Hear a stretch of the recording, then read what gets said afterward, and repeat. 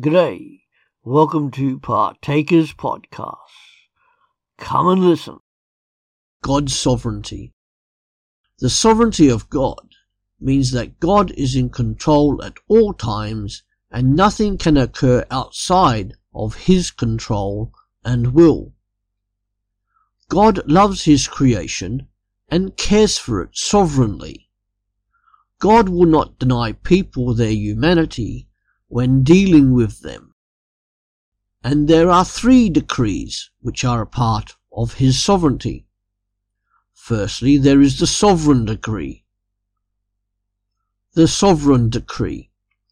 When God says eternal life is available for all, you may choose to accept or reject it. Those that accept it, I will call my children. Your own reaction now that you are a Christian is that you have taken up God's offer and you are trusting and obeying Him. Secondly, we have a conditional decree. When God says, I am willing to give you my opinion and help when you ask. As a Christian, a follower of God, our reaction should be to read the Bible and pray and talk to God about the situation. And then thirdly, there is a natural decree.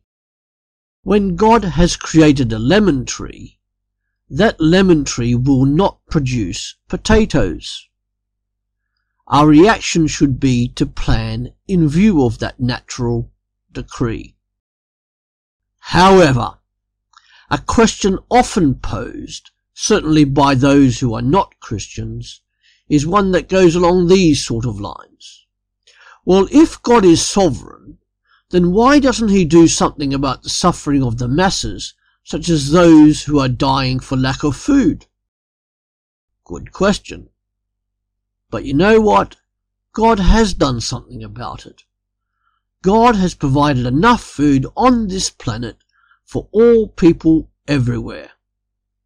However, people are greedy, particularly here in the West, and they do not necessarily want to share that food with other people.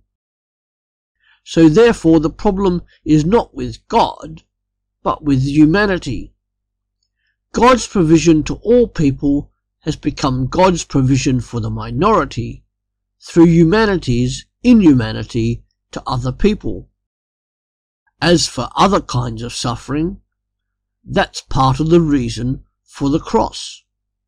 The cross, where God Himself experienced human suffering, as Jesus, the Son of God, died on the cross. Jesus Christ, the man who was both fully God and fully human. We see in Jesus that God is not so removed from humanity's sufferings because He Himself endured and suffered at the cross. Just because God allows free will to all of humanity to sin doesn't mean that God is responsible for humanity's sin.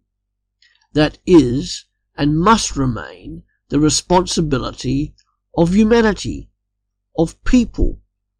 If not, we would all just be robots instead of free people. And if God did not allow people free will, then God Himself would not be a God of love, because love offers a choice. It does not dictate. And another part of sovereignty is that God knows. God's sovereignty is inclusive in that it covers all actions of people, good or bad. And what is the foundation of God's sovereignty? It is wisdom, according to Paul in Ephesians chapter 3. So when we are faced with a decision, God knows what we are going to choose. He knows what is going to occur.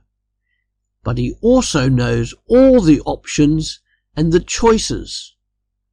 It is important when we are faced with making decisions to pray about it, speak to God about it, and read the Bible. God seeks that you respond to Him with love and affection. So, why not start today and ask him for help. God is a personal God, and he is interested in every facet of your life. If he were not, then he could not and would not be a personal God, and therefore he certainly would not be a sovereign God. That's it for today. Come back every day to www.partakers.co.uk, where there is something uploaded to help you as a Christian disciple, wherever you are in this world, to live for Jesus Christ. Our books are also available on our Amazon site at www.pulptheology.com. See you later.